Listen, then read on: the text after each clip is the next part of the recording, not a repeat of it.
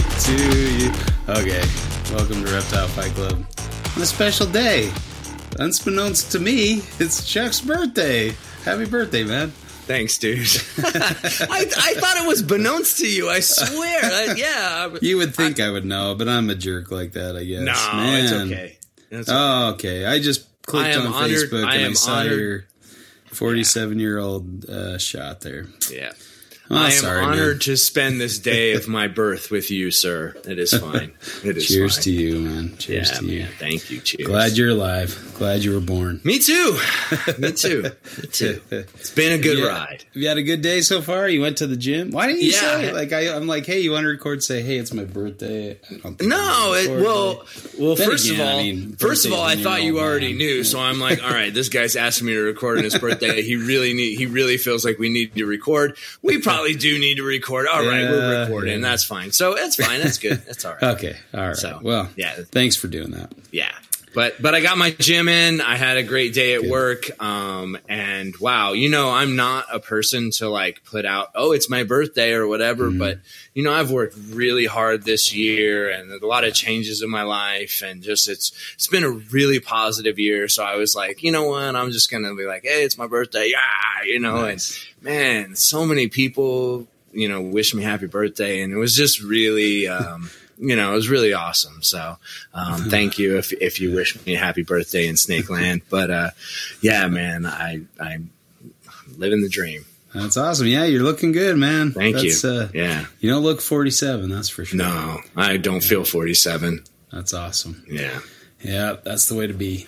I think that, and then I look in the mirror, I'm like, oh yeah, I'm a fat old man. But well, you know what, dude? That's the only place you should be able to see it is in the mirror. Yeah. You know what I mean? Yeah, right. Yeah, I do get a swim in a couple, times a week. But you're still a beast, dude. You just, you're good. Yeah, much better. You just don't do dumb shit like me and try to train like mixed martial arts in the middle of our, the latter half of our. We're over that hump. You know what I mean? Like, yeah. Average. No, I will say when I'm swimming, like if I see some young punk trying to go faster than me, I keep up and pass them or something like. Yep. Yeah, but then I have a headache and I'm sore the rest of the day. It's I pay the price. That's not I'm the sure point. He didn't. That's not the point. Exactly. As long as he didn't know that shit, you know what I mean? Yeah. You know me. I'm not really competitive. So no, not you. Not you. No. Yeah, you know how mad I'm going to be if the next time we herp, I can't fucking pass you up? You know how mad I'm going to be? Well, I'm going to tackle you, and I'm going to put you in an arm bar. You're going to use that mixed martial arts to Why is me. Justin choked unconscious on the trail? I don't know. But I'm Chuck found a snake. Let's go over there. I would never, sir. I would never. Yeah. So. Right on. Oh, I'm getting a call from Australia. Woo. Yeah. Speaking of which, I got my plane ticket. I'm going. Nice. That's it. Locked in, huh? I was a little nervous there for a minute because it was getting close and I didn't see a ticket. But yeah, they came through and very excited. A little less than a month left to go, and I'm heading out. So. Are you doing the full like prep? Go here, do this. Yeah, trying to work out trying to figure out when I'm here, when I'm there, when I need to be on my own, that kind of thing. So I got the final word on the timeline, so now I can start planning. So as a man who is learned and experienced, but has never had the privilege of doing an Australia trip like this, is that something you like? So you plan the whole thing out, and then like things kind of change a little bit. So you have like your plan, but then like you kind of expect some fluidity in that. Is that kind of how it usually goes down? Yeah, I think. I mean, it's just it's nice when you have an alternative plan in case the weather's bad or things aren't happening. Exactly. Right. Yeah. You got easy so many factors that you can kind of plan for, but not really. You know what I mean? So it gets tricky with when you have other people in the group. Because I'm going herping with old Birchie, so like. Yeah. He's not difficult though. No, I think he's pretty tough. I'm going with Steve Crawford as well, so that should be fun. And so tough. So some. Yeah, so it'll be a little bit of a road trip, but I don't know, like if they're going to sleep in a tent or if they're going to want to Airbnb or something like that. So I don't know what to plan for there. I need to chat with them a little bit more. So you haven't had the Julinder Rough Rider talk yet? Not yet. I see. That's fine. Well, listen, that can a little be, bit. I don't give a crap, dude. I'll sleep wherever and do whatever, if it's a good time, sign me up. But I do recognize that some people, are like, that's not me. I don't do that. So, and I will admit it is nice to have a shower in the morning. Oh, definitely. No, that's for sure. I mean, I had an amazing time in Arizona, but when I got home, I showered long and hard because I was good and funky, Yeah. So, and that was kind of, I don't know. I kind of like to break it up a little bit, maybe with a stay here and there, Yeah. But again, that reduces your flexibility, so you're kind of stuck with an area. So yeah. If you're camping, you can go, hey, we're going here, or we're going there, and it's I'll be honest, man, as a guy with a family and stuff who never does shit without a plan anymore, it is kind of nice to be like, I don't know, we'll just herp till we get tired, and then we'll camp, and then we'll wake up and we'll start herping again. Like that's kind of a takes me back to the days where I'd be like, I don't know, what are we doing? Okay, let's go to Vegas. So we had to have that debate. I know Rob, he does the Airbnb route, and that's works out well. And speaking of which, we just had a nice trip down to Arizona. So we bested our record of. Well, we can talk about that a little bit. I feel like you have that. I feel like you need to talk about that. Yeah, that's true. It was a great trip, and Rob, planned better than our trip. I don't know. It's different. It's hard to say. Different for sure. Yeah. But I did get a lifer, so that's nice. Nice. We didn't see that. We were on the same road looking for the same snake, but we didn't see it when we were up there. It was pretty dead that night. You went up in the mountains for montane stuff? Yeah, we did. We went up and looked for price eye because Rob hadn't. I thought I saw price eye in your. Yeah, we got three of them. So fantastic. So we got there. We went out to kind of the. That Bob's area, basically. Yeah. Kind of down that area. And we stayed kind of similar spot near Portal, Arizona. So we had an Airbnb out there. Stayed there a couple nights. But, went out herping the first night, saw a couple rattlesnakes, got a couple Mojaves, and I think a diamondback. I think in total we saw like 16 rattlesnakes total. Wow. So, it wasn't bad. Good. Now, did I see a Melosis on there? Oh yeah. It was a pretty one too, right? Yeah. Really nice, right? We didn't see a Melosis on our trip, did we? Yeah. We did. Yeah, me and you got that over in the. It was me and you. It was road cruising. That was when we were road cruising. That where the guy got stuck in Huachucas. Yes. Where the idiot. Yes, I guess driver, I don't get to say where we were road cruising. But we were there. We were in that area. Yeah. So we got a couple repeats that night, and nothing too surprising. We saw a couple toads and stuff like that. Mm-hmm. Then the next morning we got up early and went up looking for price eye up in the mountains. And stopped at a little spot on the way up there. Didn't see much there aside from a few spiny lizards. And then went up on the mountain. It was like a. Did you go up the same kind of spot we went? Yeah. Yep. Okay. We looked around. So you guys stopped like halfway up, or like in on the way up from that ascension to where we were. Well, kind of. We went the opposite way though. We went the interesting. other way. Yeah. We kind of checked out some new spots and nice. And kind of looked at them, on Google Earth or whatever, and said that looks like it might be similar to where we found the one. So. We, Dustin and I were kind of. So you were doing kind of like comparative habitat stuff, like yeah, nice. Looking in similar habitat, neat. Maybe a little rocky, but not Talus. The Talus is closed, so so we were going over the spot that we kind of saw across the valley and said, "Oh, that looks good. Let's head over there." So we were walking kind of over to that side where we found the price eye, but further, the other way. The opposite way we were heading. And there was a giant Molossus, just this huge yellow montane. He was up at 8,200 feet. Like he was way up there. I'd forgotten that they were up there, and they're really nice, big yellow thing. Didn't hardly rattle at us. They get pretty. They get real pretty up there, right? Yeah, they seem to. He was real chill. Didn't mind riding a hook, and it was like one of those impressive, cool, big animals. So I think that was really fun. I mean, obviously Price Eye when we went, like that's like the rarest, Yeah. But man, that Molossus really was like just an amazing. That Diamondback we found was pretty incredible too, but that Molossus was pretty, man. I like those. So when we found it, it was me and Brandon. He's Dustin's buddy. Got it. And Dustin and Rob were way over the hill on the other side of the valley somewhere. We'd kind of split up a little bit, but we found this thing, so we called them over on the walkie-talkies, and so they had to make their way over from a little ways off. And so then when we finished photographing that beast, and Tom was there, Tom Weaver. I don't know if you know Tom, but he's one of Rob's. No, I don't think I've met way Tom. Back. He works down at the desert, the Tucson Desert Museum. Okay.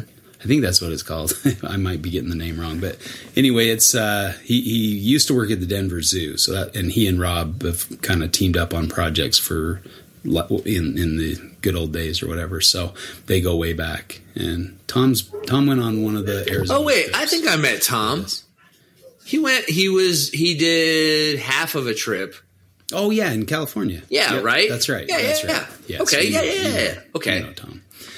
So we, once we finished photographing the blacktail, Dustin and I had seen a place across the valley, so we're like, let's check that out. It was a little hard getting there, kind of over a rise and a little bit steep and kind of sketchy, Oh yeah.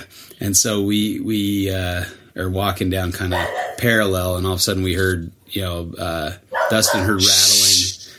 Uh-oh. Pete Call is in the building. Yep.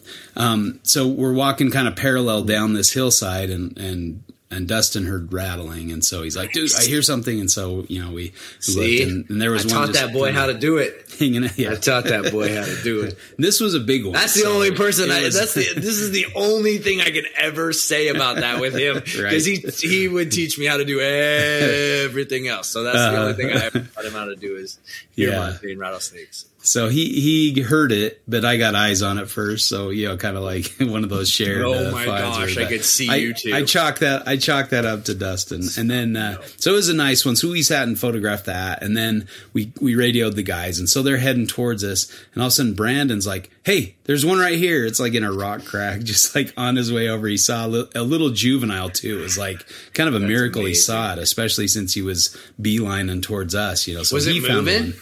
One. I think it was just sitting there. He just happened to look right where it was. Yeah. Right. Wow. Just very, so then, Rob was clear over somewhere else, and he was having a hard time. He had to go quite a distance to get to us. And so, it was kind of funny, the kind of fortuitous that we both had found one. So Rob made his way over across the valley and was photographing the smaller one. And so Dustin and I got to spend plenty of time with the other one, just kind of sitting there watching it. It didn't really try to move. It just kind of hung out there where it was. I believe it thought it was probably pretty unseen. It was cryptic still because we didn't really harass it too much. So it was like just taking pictures, trying not to get too close to spook it, so we could leave it kind of natural, And so we waited for those guys and kind of swapped so we could both see the two Price Eye. And so it took him a while because Rob takes he takes his time with pictures, and that will come up later. But he takes really good shots, and so he takes his time with the animals. And so we sat, and so after that I walked back, or Dustin went back over the hill, and I stayed with the Price Eye just to kind of keep an eye on it until the other guys could get over there. And then they made their way over, so we swapped and took pictures of the other one. So then after I got done taking pictures, Dustin's up on the hillside, and we've kind of, I don't know, we've discovered that we make a good herping duo. We call it the Power of Ustin, and we find. No, I seen the Power of Ustin when the first time, so I believe in the power. So he thought he heard, another rattle. So I start heading up the hillside toward him, and he said it either wasn't a price eye or it dipped down a hole or something like that. So he didn't see. And so I'm like, see, you can't leave me behind. We got to use the power of us. And so we walk a little bit further, and there was another big montane molo, so we got another blacktail rattlesnake, another huge one. Like, it was kind of funny because you put like your hat over it to try to get it to coil up, calm down, and it lifts the hat and like wears the hat and crawls away with the hat on. It was pretty hilarious. So that was pretty cool to see, just that big, powerful snake, Yeah. So then we put both our hats on top of it and kind of held it down with the hook, and we're like, there it is, the symbol of the power of the Ustins, the two hats with the brims, it takes two, and a molo tail sticking out of the bottom. Like, that's the bat signal for the Ustins. But either that or the was that Ace of Base? It takes two to make things go right. Somebody. Oh, yeah. Anyway. Was it Ace of Base? I feel like it was Ace of Base. Maybe, yeah. We'll have to look that up. But it's like, I've got the power. That's not Ace of Base, is it? I think that's the same song. I don't know. Anyway, we while we were sitting there waiting for the guys to come see the molo, I don't know if they ended up making it up, because we were up on the hillside and they were clear down. Rob had taken off in the opposite direction again, so he's like, where are you? We're like, clear up here. He's like, I guess I've seen one today. So maybe he came up. I can't remember who all made it up there, but while we were sitting waiting for the guys, there were raspberries, wild raspberry bushes all around. So me and Dustin are sitting there snacking on raspberries, watching this big molo. So it was pretty great. What the freaking heck? That's living the dream right there, Brad. So by that time, it was 2 molos, 2 price eye, a real Chiricahua treat, as they say. Get the hell out of here, man. That's. And so we were just like, this is too good. So we thought, well, let's go check our original spot. Let's go check our original spot where we saw the price eye, where you found your price eye, right? And so we headed over that direction as we were making our way through this one area towards where you found yours. There was I got buzzed and I spotted it, so I got my official like I found it kind of deal price eye. So nice. That was price eye number 3. Yeah, it was That's pretty fantastic. Cool. So. It's cool to see one for sure, but there's like kind of a 2 list system where yeah, for sure, you find one and it means a little bit more, I guess. To you, yeah. Findings are always graded, yeah, for sure. Yeah. So, I mean, how can you beat 3 price eye and 2 big molos? Seriously, on the side of the mountain? I mean, it was pretty cool. I think you're starting to nail it down. That's what it sounds like. Is well, it was interesting too because I mean, I don't know if it was the weather. The day was perfect. Like, it was overcast the whole day. It sun would break through once in a while, but it was relatively cool. When we were up there, it was pretty scorching. It was warm up there. So this day was just like a snake day, a snaky day. So felt perfect for it, and it worked out. It was pretty perfect up there. And because we, I guess one of the guy Dustin knew or something that was up there. Somebody knew him up there herping. They'd been there for 3 days and they hadn't seen one, and so. Then we go up and one day get 3 of them. So they just needed the magic man to go. You never know. Was it the day, or was it the experience, or was it, you taught us how to find them. So we learned from the master, Chuck. You're welcome. So. You're welcome. Yeah. What can I say, man? I appreciate You're welcome. it. I really appreciate it. I love you guys. I'm glad to give back. I'm glad to give back. You're always giving. Man. That's just your nature. So, except for the coin tosses, I don't know if I'm giving back for the coin tosses. I'm giving to you. I mean, I don't know if I'm. Yeah. If loss is a community pool, I'm definitely giving to that. Right. this kind of goes back to our discussion of, her skill versus luck or timing, whatever. Yeah, definitely. Definitely. But we'll take it either way. So Rob was very happy to have a few price items. Gosh dang, I want to know is, does Rob feel like it's that you finding those were skill or luck? Right? Like the guy who missed out, how does he feel about it? That's what I want to know, right? Well, and I think it's, because he's spending so much time photographing, we're off finding the next one, or moving on to the next animal. So, truly a team effort, right? Like, definitely. I don't mean to make it sound like, Rob missed out. No, it's not like that at all. I'm just saying, like, man, it's right. But it is nice to kind of find that target. That was the big target for Rob. For sure, was finding a price high. And the second, that sucks. You guys were far apart when you found it and all that too. Yeah. But I mean, I guess seeing one in the wild is probably better than not seeing one, or seeing one and having to walk a ways over kind of treacherous landscape is better than not seeing one. So, having something to hike towards is probably exciting anyway. And then we headed back down, got a celebratory dinner at I think we went over to Bob's, but he had left for the day, so we went and got some dinner at that one spot, the place we stopped at Rodeo, had lunch. Nice, the bigger diner area. So good food there. It's a good place, and I think the waitresses are getting to know us. They're like, hey, I recognize you guys. Right, you guys famous. like reptiles, right? Yeah, the one waitress is showing us the snake that she found that morning on the way into work or something. Is pretty. That's cool. awesome. So, that's cool. So we headed out that night to go road cruise, and we saw several different rattlesnakes. We got the Mojaves, Diamondbacks, and then we got the hybrid, the Prairie Mojave hybrid. Nice. It's like that spot kind of up from Bob's place that is notorious for those. And we saw a DOR, right? I think that was the trip you were on. No, Steve.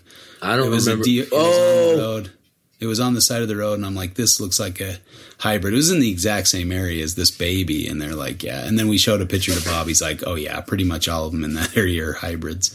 So kind of cool. I feel like I was there for that, but I don't remember that. Uh-huh. I feel like that was the time we were there, but I don't remember that. Yeah. So okay, whatever. So we didn't spot a prairie, but we saw a few other things, and I think there was something else in there, but I think a baby patch nose that had been hit, and anyway, it was pretty decent. We were surprised it was. I don't know. I guess you never know if it's going to be hopping or not, but it was a decent night of road cruising for sure. I mean.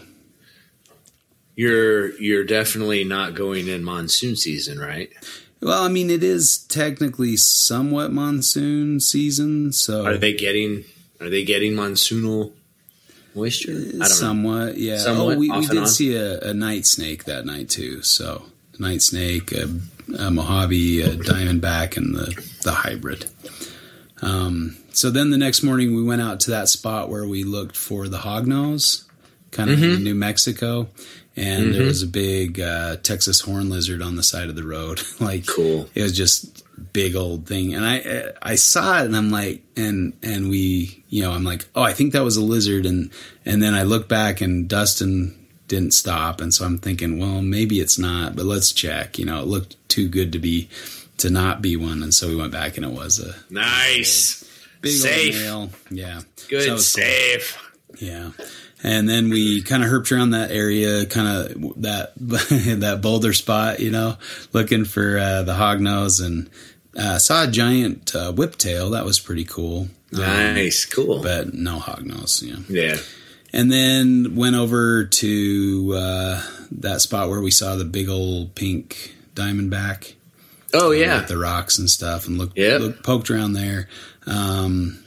We were Dustin and I kind of went and scoped out to see, apparently there's clobber-eye records out there. So, banded rock rattlesnakes out there that you could find. And so we were looking for maybe where we would look for those in the future or something. And then, Rob found another molossus, another blacktail rattlesnake. So it was down in this cool crack. He's like, just right where it should be, you know. That's where a self-respecting rattlesnake would be found. Right, and that's the perfect spot for any self-respecting rattlesnake. Exactly. So then, you know, we took some pictures of that. It got a little hot, so we headed over to Dustin's place to kind of grab some food. And, you know, we grabbed some food on the way, hung out at Dustin's, took some pictures of his collection. He's got some fun stuff over there. Yeah. And then we went out that night looking for tigers. So we went up the same spot we found that green rat snake on that road. Yep. And so we were heading up there, and right on the way up, there was another molossus getting ready to cross the road. And so, you know, blacktail. That's such a cool spot, dude. That's a cool spot. Pretty cool. Yeah. So we took a few pictures of that and then headed up right on sunset. And sure enough, Brandon spotted the tiger coming up onto the road, you know. We're like, yeah. And it was a nice looking tiger too. Really kind of light colored with some, you know, the dark banding, a little bit of yellow on the tail, but really crazy how tiny their heads are. They have these tiny little heads, and apparently they pack a punch. So you want to be careful with the tiger rattlesnakes, but so that was pretty thrilling. So we sat and took pictures of that, and this is what I was alluding to. Rob's like, just leave me on the side of the road. I'm going to just spend some time with this thing and take some pictures. And so we left him on the with the snake, you know, and you could see his light, you know, illuminating the side of the hill or where he was. And so we're like, we continue up and down. So we passed him once and went down to the bottom of the hill again. And then we came back and stopped, and he was done taking a picture. And apparently, this other car, you know, when we were taking pictures of the tiger, this other car pulled up, and they were herpers too. There were like 2 other cars of herping that night, and one of them had like a lyre snake that they'd found on the road that they'd collected under permit or whatever. And so we, you know, took a look at that, took a couple pictures on the rock or whatever, and then they took off. The guy was like kind of weirded out that we wanted to take we were putting it on the rock. He's, don't let it get loose. Don't let it loose. We're like, I'm not going to let it get loose, dude. Where's it going to go? So he was all freaking out. But so we kind of snatched it. We were, you guys done? Okay. He grabbed it. Did you tell him? Quit being a bitch. Yeah. And so they stopped right before we got there. They were stopped by Rob, and they were out of the car kind of talking, and they're like, is that your camera equipment in the road? What's that in the road? And they go over, there's a lyre snake, a babe, like a young one that had been hit.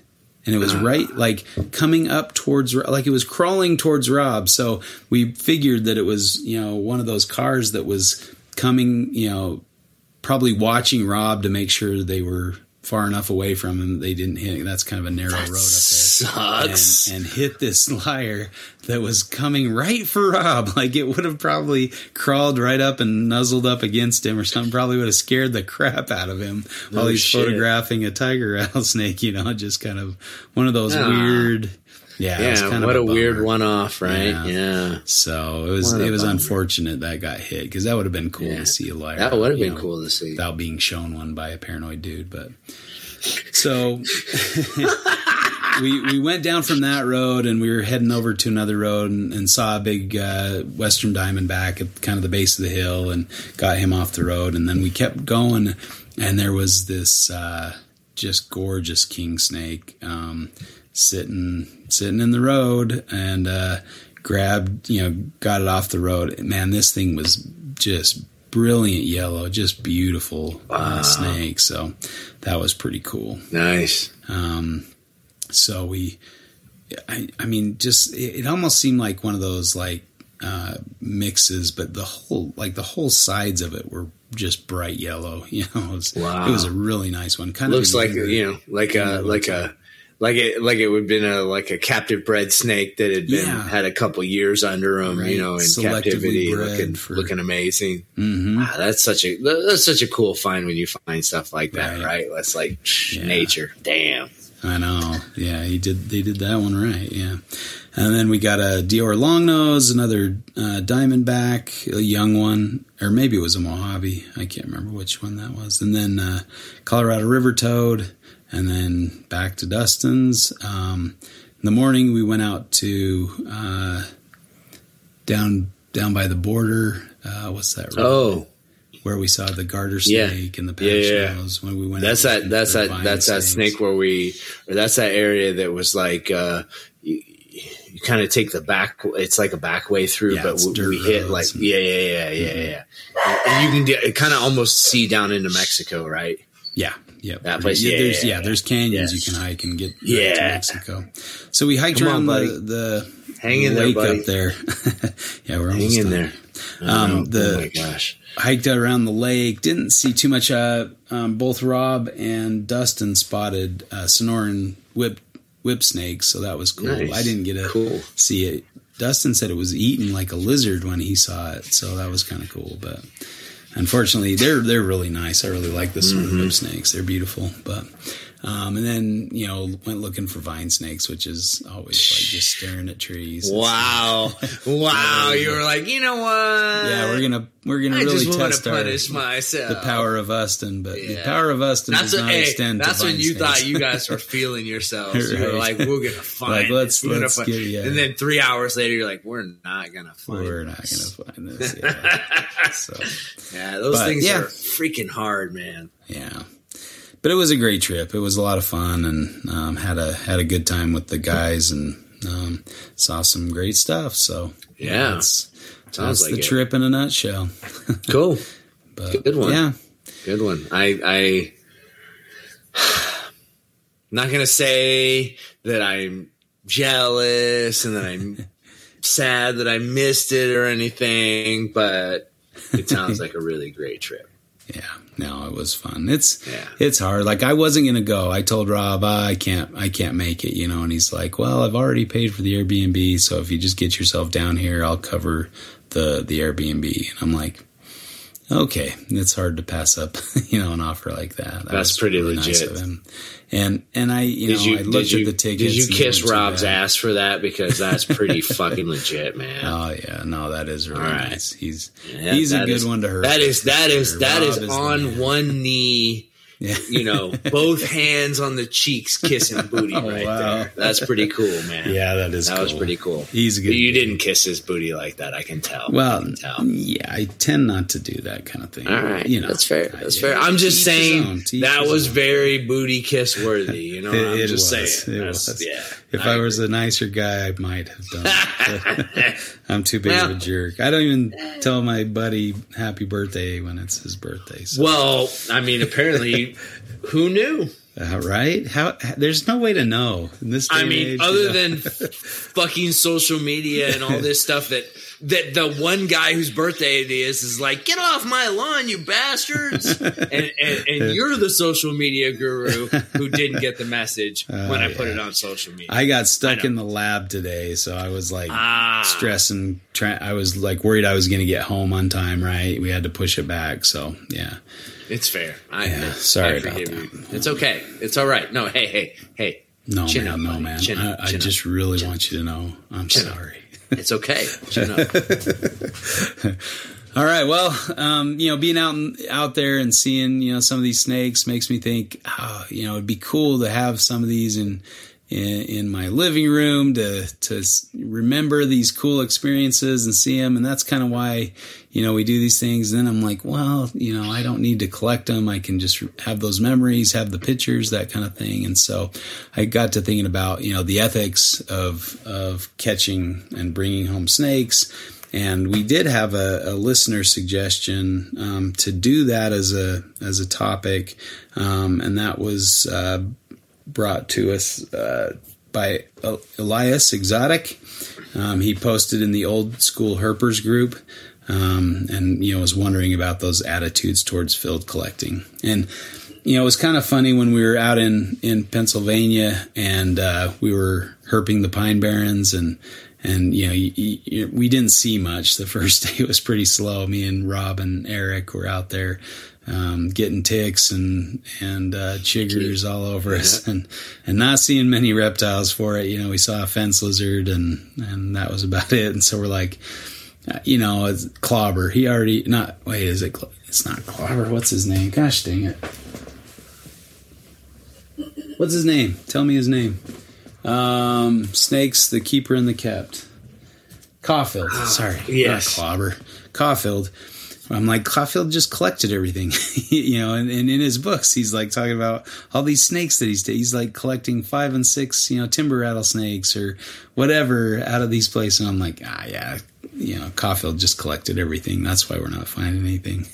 And, he used to frequent the Pine Barrens. And so that's kind of, I think Rob is retracing some of his steps and kind of, seeing the areas he's talking about in the book, which is really kind of a cool experience to be in these places where he writes about and you can see it firsthand. And in a lot of cases, it hasn't changed much. So that's kind of cool. Yeah. In other ways, it's changed a lot. So, but we're like sitting there going, yeah. Caulfield wrote about this spot. Caulfield wrote about that species that we're looking at, So I thought, back in the day, you could collect all day. There was basically, it was kind of free for all, no rules, And he was probably out on I don't even know if you had to have permits back then. People just kind of killed them, so nobody really cared about them or something. But so, thinking about field collecting and nowadays it seems like people really frown on it, and there's some, a lot of unethical collection methods and things behind it. So I don't know. I just wanted to kind of go back and forth on the ethics, pros and cons, or whatever you want to say of field collecting. So let's flip a coin. Let's do it. Birthday boy. What you got? Tails. It is tails. Because it's always tails. I don't know why I was on a heads kick for a while, but it's always tails. Well, you got that one on your birthday, so that's okay. So we're talking about should you collect them? Should you not? Collect them? Should you collect? Should what do you not? think? Yeah. Well, clearly I'm on the. I think it's okay to collect side. Okay. All right. Yeah. Okay. And can I I let you? Of course you can. Take the horns, the bull by the horns. You're the big winner. I'm the wiener. I'm a wiener. All right, so do not collect, man. Obviously, the easy thing to kind of use as an example of collection gone wrong is over collecting of different localities and species. And I mean, you think about the ones you keep, the electric blue day geckos, in their natural range, they're pretty much wiped out or very difficult to find because they were so popular and because everybody wanted them and stuff. So, it's nice to see them being bred in captivity. Hopefully the damage irrevocable, irrespective, irreparable damage hasn't been done. Irreparable damage hasn't been done. Okay. Thank you. Yeah, I'll get there. Just give me a few minutes on it.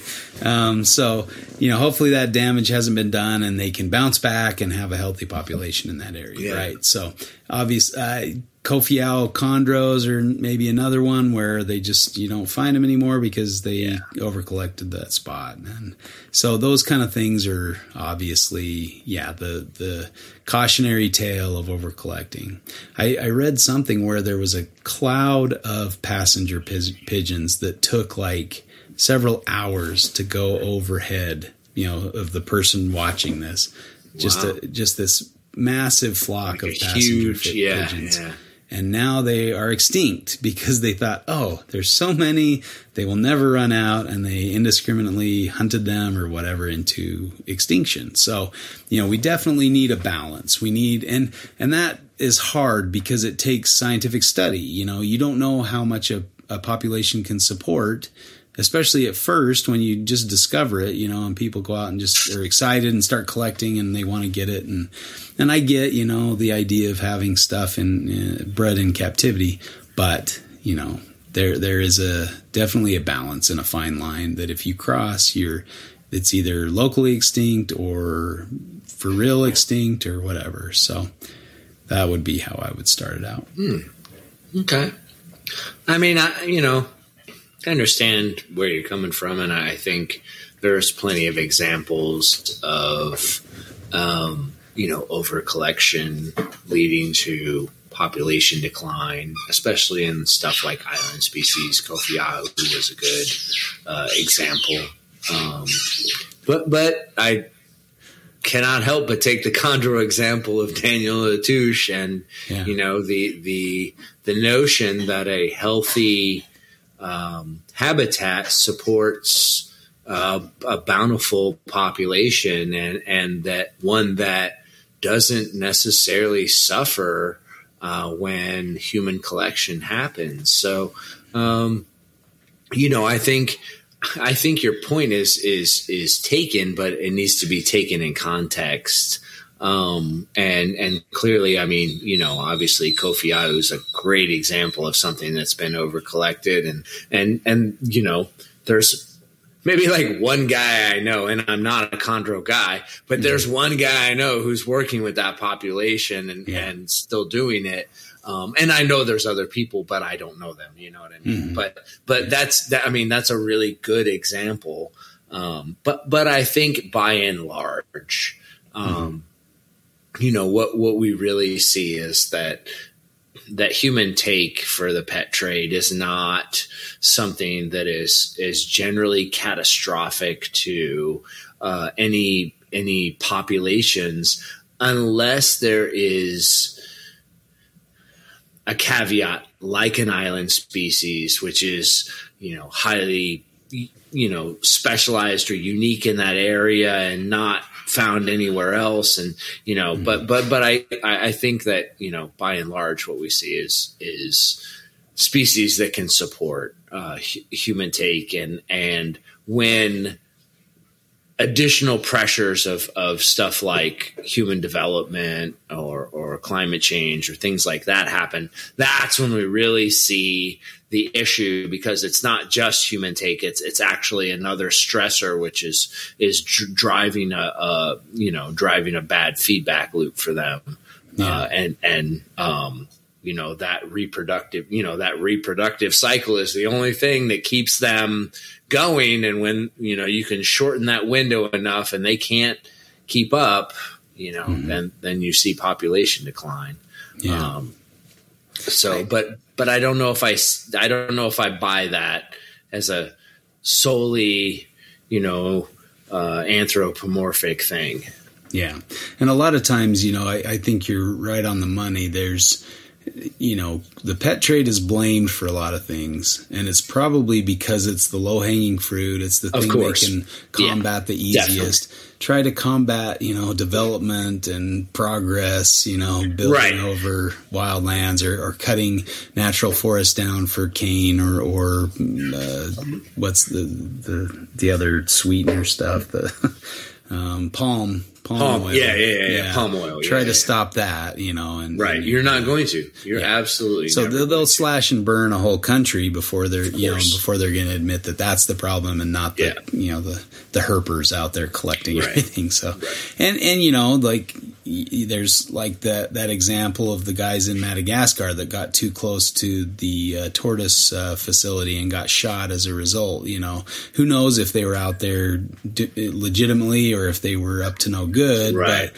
it's not something you necessarily deserve to get shot for, but it can be dangerous if you're herping in the wrong place. And people there's the guy in Florida that has the land where you can find the veiled chameleons, and people will come on his land and he'll shoot at them and chase him off his land and stuff. That's kind of sketchy to go risk life and limb to find these things. So but definitely, you have a point that a lot of species can support some amount of take. And I think, like with the ball pythons or the savanna monitors, those kind of things, it seems like they've been collected, for a very long time at high numbers, and they're still kicking, still out there, still doing it. And I don't know, maybe some local populations are suffering. It's hard to say. But it is kind of funny too, like and this is not just a reptile thing, but it's like,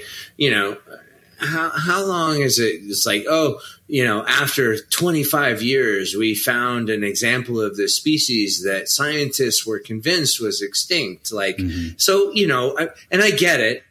Yes, that animal was probably on the brink of extinction, but we stopped doing whatever happened. Either we stopped that pressure, or maybe it wasn't as extinct as we thought, but give it enough time and we see a lot of these species come back, mm-hmm. And so I think we, in some ways give ourselves too much credit for our ability to, get rid of species off of this planet. I don't think it's quite as easy as we would like to make it to be. But at the same time, we feel really, really guilty when it happens. And, we will do what it takes to say like, that's not okay. We need to white rhino the shit out of this. Well, and I mean, this planet is notorious for extinctions. I mean, yeah, of course. The more you delve into paleontology, the more you realize how many species have existed here that don't exist here anymore. And listen, I mean, let's be real about the universe and our planet and our place in it. Extinction or non-life or conditions that are primordic for life are the norm, or are the exception, not the norm, right? Yeah. We'll go through periods of terrible extinctions and catastrophic events and things like that. Yep. I mean, life is rough sometimes, but life persists. Even in those times, life persists. It persists in the way that us higher order mammals are like, oh, that makes sense to us, but we aren't meant to exist in those periods of time. Right. That's just how we are. We have our time now. Now we better figure it out and get into space and do all those things while we have that time. And if we squander it, we're screwed, right? Yeah. That's kind of I digress, but still kind of the same idea, right? Yeah. Well, I mean, we've got a track record where we've shown that we can do it. It's just frustrating when stupid politics gets in the mm-hmm. way of actually doing it. You remember the hole in the ozone layer and the CFCs, and everybody was worried about that. Well, we reversed it. They took CFCs off the market, and the ozone hole was fixed, and now we don't worry about it as much. And you know what? All that is to me is proof and verification that when we identify and applicate ourselves to a problem, we can mm-hmm. fix it. Yeah. This idea that climate change and we don't know what to do and we don't know about, fuck that. That is resource extraction and capitalism and all these things mm-hmm. talking. And I understand and I support, I'm not saying that there's anything wrong with those things, sure. but they have to be done responsibly. Because we have to find, we have to find homeostasis at some point, right? Yeah. And that's what any of these animals are banking on is, and whether they do it, it's interesting to me that we do it socially and other animals do it through. Can you hear this dog behind me right now? Oh my God! So it's interesting to me that other animals do it on a fundamental choice basis, and we have gotten so big for our britches that we do it on a socially based, ignorant, based. Our choices are our own. Yeah, it's so dumb that we are so smart, but we are still super stupid in a lot of ways. And that will be our undoing. And it's super interesting that when a species becomes higher order, the things that drive their extinction are completely different. And so, I guess this is a good part for me to heave this forward onto the next point. I really feel, strong about in this is who gives a shit if it's legal or not legal to take when we're destroying the environment that it comes from. Mm-hmm. Right? If it can't exist in nature anymore, why are we so wrapped around the gills about bringing it into captivity, right? Like that's the most frustrating thing for me herping down in southwestern Utah is that they'll pave over the habitat all day long. Like there once was this long road of perfect habitat going into Snow Canyon State Park. Now it's all houses up to the gate of Snow Canyon, and that's just because they couldn't build into the park, right? Like because they would have built into that shit if they could have. And so all that prime Gila monster habitat. But if you want to keep a Gila monster in captivity, no. Don't you even think about it. That's a hefty fine and potentially jail time. Yeah, exactly. But they'll pave over habitat and they'll give them permission to do that all day long. And you know, that's the hypocrisy of humanity, right? Is it's all for us. We want to protect it. But we don't give a shit about anything that we bulldoze over for us, you know? And really, I mean, if they allowed a modest take, then you could have those things established. And you know, I'll use this, and this is to your argument, I guess. When we were down in Southwest Utah herping, and I, you know, on a previous trip, I was headed back through that area, and I found a California king snake on the road, right? And I'd seen like 5, you know, previous to that had all been hit by cars, and I'm like, this guy's going to get hit by cars. I've always wanted to keep this kind in captivity. There's a permit system in my state, so I got a permit, collected it, brought it home, right? So then I was looking for a pair to pair it up with a female, and so I told Chris and Aspen and Lindsay, I'm like, hey, you know, I'd like to get a female, and they road cruised a female, and Lindsay's like, hey, remember Justin wants this, and so they collected it for me and brought it to me. I put it on the permit, brought it home, and she laid eggs, and so I got 12 eggs out of this female. And so my plan is to, you know, of course, release them back into the wild. But I also had a few friends that were like, hey, I'm really interested in, you know, the locality of king snakes. I'd love some Utah locality king snakes. So I sent a couple pairs to some, you know, friends, and they told other friends. And so, you know, there's a couple pairs out there in captivity now that can, you know, propagate that line. And I'm keeping a couple, or one at least, to pair up with this male, you know, that I got. And you know, I think if we can split hairs here, to me, that's an ideal situation where, you know, take from the environment also results in give back, but also, you know, supports to shore up that captive population, to take pressure off. I think that's a model that makes sense to me.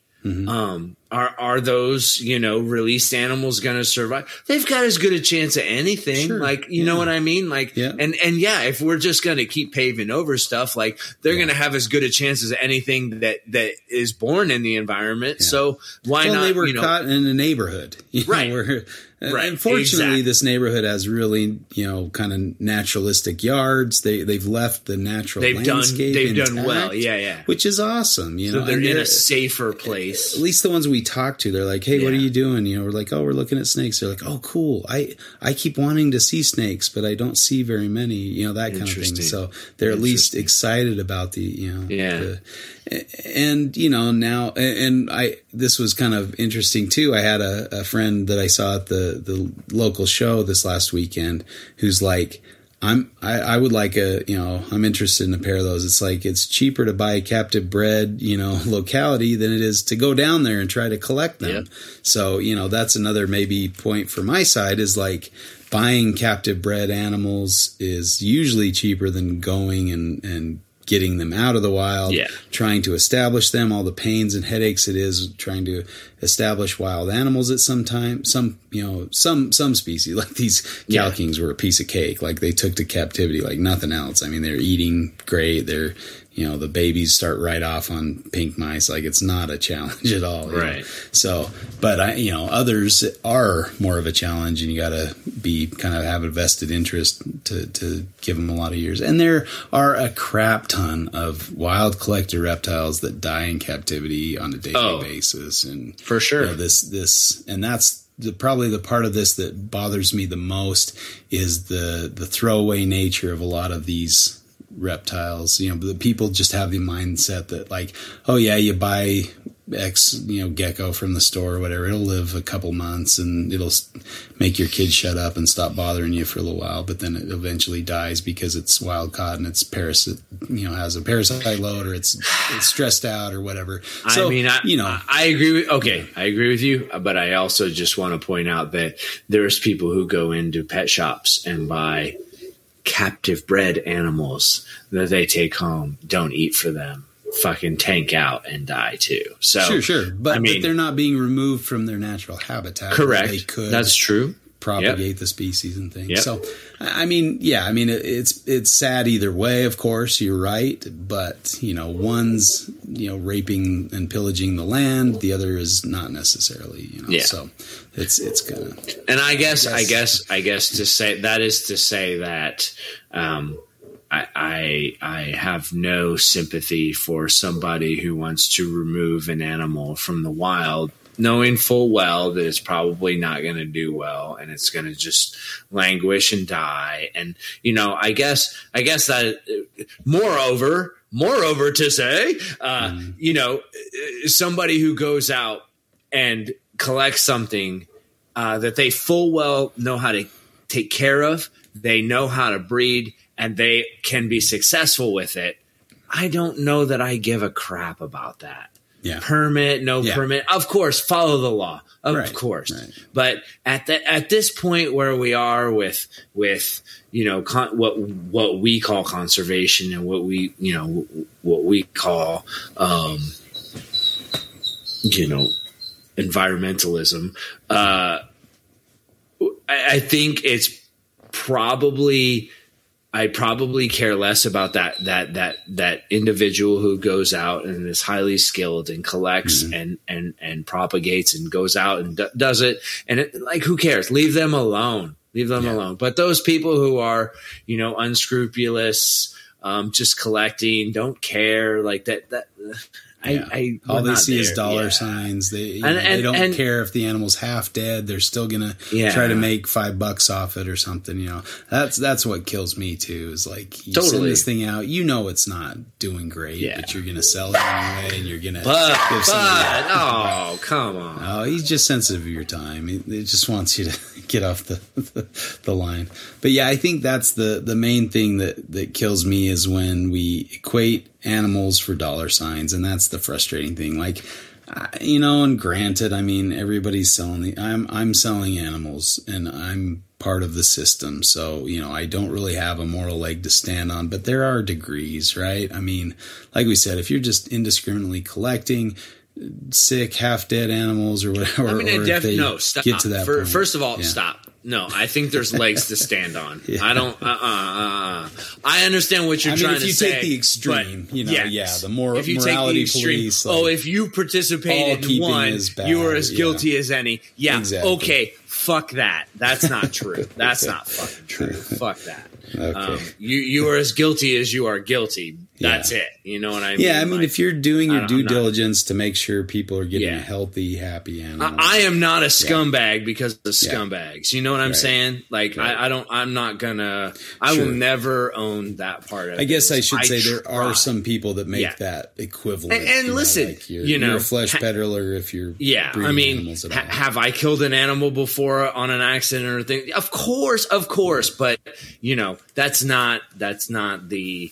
That is a far cry, Mr. Julander. That is a far cry. No. I know. I don't mean to. I'm just saying. I don't want you to. I don't think that's fair. I don't think that's a good thing to say. I'm just kind of the devil's advocate of that. For sure. Attitude. No, I agree. I understand. I just. I think the last point I'll make too is the nature of collection. Like if you're going out with a crowbar, ripping up, capstones, flipping rocks, not putting them back just to collect an animal to go sell, there's nothing worse than destroying the environment that you I hope you care about. It. Yeah. I hope you hit your head on every rock on the way down. Exactly. Yeah, for sure. It's ridiculous. And you'll see these areas and it's just heartbreaking. It looks trashed, it's just not the way to go. So if you are going to collect an animal, you make sure you keep that environment intact so more animals can inhabit that area. You know, if you destroy some of these cap rocks, you're ruining a spot that generations of animals may have utilized and that they will no longer be able to utilize. So think about what you're doing. You know, don't lift a rock if you can't put it back where it belongs. That's the easy rule. You know, don't mess with stuff if you can't get it back. Even if you know there's probably 100 of the animal you're looking for, you know, wait until it's in an easier rock to flip, or you can road cruise it or whatever, you know. Yeah. Just don't be an idiot. I think people take for granted how specialized some of the very micro habitats that these animals can live in, and even minor disturbances can have a huge effect. So just be cognizant of, you know, what kind of an impact that can have. And even if you don't see it, maybe it's still significant. You know what I mean? So, you know, even I think there's no snake under it today or no lizard under there today, it doesn't mean there's not going to be one. Yeah, exactly. So it's a respect, you know, I mean, obviously, like, hopefully you respect the animals that you keep, just like you respect the environment that you go into to find them. I think that's probably the most important thing that I think we can agree in the end of this is respecting the environment. And as long as you respect the environment and, you know, you're trying your part to be a good steward, I have no issue with take. I have no issue with, as long as it's done responsibly and done reasonably. If you're a raper and a pillager and you're not a breeder, I'm not your friend. Don't talk to me. I don't give a shit. But if you're a breeder and you're serious and you take what you need to go, you know, repopulate or populate a captive born and bred, species, do it, man. I'm with you, you know? And hey, man, if stuff dies sometimes, but you know, that's the nature of working with living animals. Of course. Ask any nurse or doctor in a hospital, you know, live people, shit happens. Yeah. And hopefully you give them their best life before that happens. Absolutely. You know, you're doing your best to give them their best. So absolutely. That's the key. Absolutely. All right. Well, I think this has been a good discussion. I don't want to keep you any longer on your birthday. Oh, well, thank you, my friend. Do you have anything else to say? Or I don't. Thank you for everybody who listens to us. Thank you for everybody who supports us. I just, you know, it's my birthday. I'm 47. I'm reflective right now, and I'm very appreciative to everybody who listens and gives the channel love, gives my friend Justin love, and gives me love. Thank you so much for all of you guys, and thank you for being a part of the hobby. Yeah, well said. And thank you to NPR for hosting us under their umbrella. Yeah. Sure. I sure like those guys. I mean, they're not just good guys. They're also friends, right? This is a legit group, man. You know, if Morelia Pythons Forum ever had a second iteration, this is the most amazing second iteration. You know, it's really turned into something. You know, fucking Eric, man, what a fucking beast! Amazing. Thanks, dude. It's so great too to know them on a personal level, where before they were just a name on a screen and and getting to know them personally and seeing them in action and just getting to know their good nature and stuff. Yeah, it's for sure. For sure. Yep. Oh, we got a dog.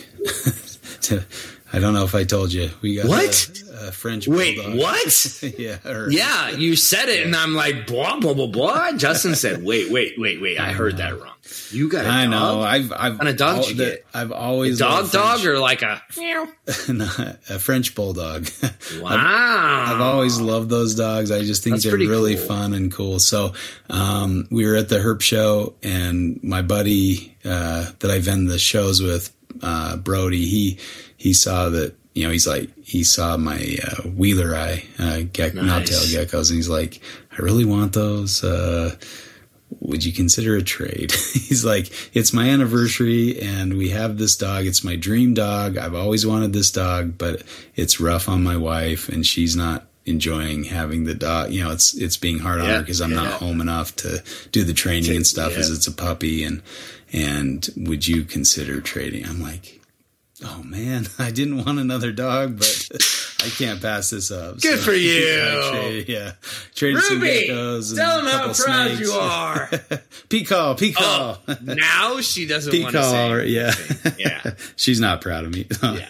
But yeah, so my kids keep teasing me. Dad's hanging out with the dog. You know, he took the dog on a walk. Can you believe it? He's taking a dog on. I'm like, you should just come go on, all guys. in, That's dude. You might as well just go all in now. But he's a great dog. He's a lot of fun. Cool. Other than congratulations. all the licking, yeah, it's a blast. Congratulations. That's a cool dog. I could totally see that dog being such a hit in your family. So. Oh yeah, That's Summer amazing. loves it. It's Summer's dog, so she's keeping it in her room and, you know, all that kind of stuff, and that's fun too. Good times. But I know because Summer wanted a Chihuahua, right? And I'm like, I do not want a Chihuahua. They're yippy. They're loud. Good call. They can be very aggressive and shitty dogs, right? Yes. And so, I mean, I'm sure there's lovely Chihuahuas out there. Oh, definitely there are, but they can be a fucking handful. And so I was like, oh man, I don't want a Chihuahua. And she was really pushing it. So when I got this opportunity, I'm like, hey, Summer, what would you think about this dog? She's like, oh, yeah, that's great. And so I'm like, okay. Because I know she's out of the house in, 5 or 6 years, and then it's going to be my dog. So I might as well have one I want, Yeah. So it worked. Well done, Julinder. Well done. Thanks. Thank you, Brody, for the opportunity. And I think he's happy to know it's gone, know where it is. No, it was good. See the dog and stuff. And he's got Wheeler eye, and that's fucking cool. There you go. Yeah, there you go. So it's good stuff. All right, thanks, man. Yeah, have a happy birthday, and thanks for being my co-host. Means a lot. You're a good dude. Oh, man. I really it's been an amazing ride. I look forward to more. For sure. Well, hopefully we'll catch you again soon for another Reptile Fight Club. We love you guys. Take care. Have a good night. Fight Club.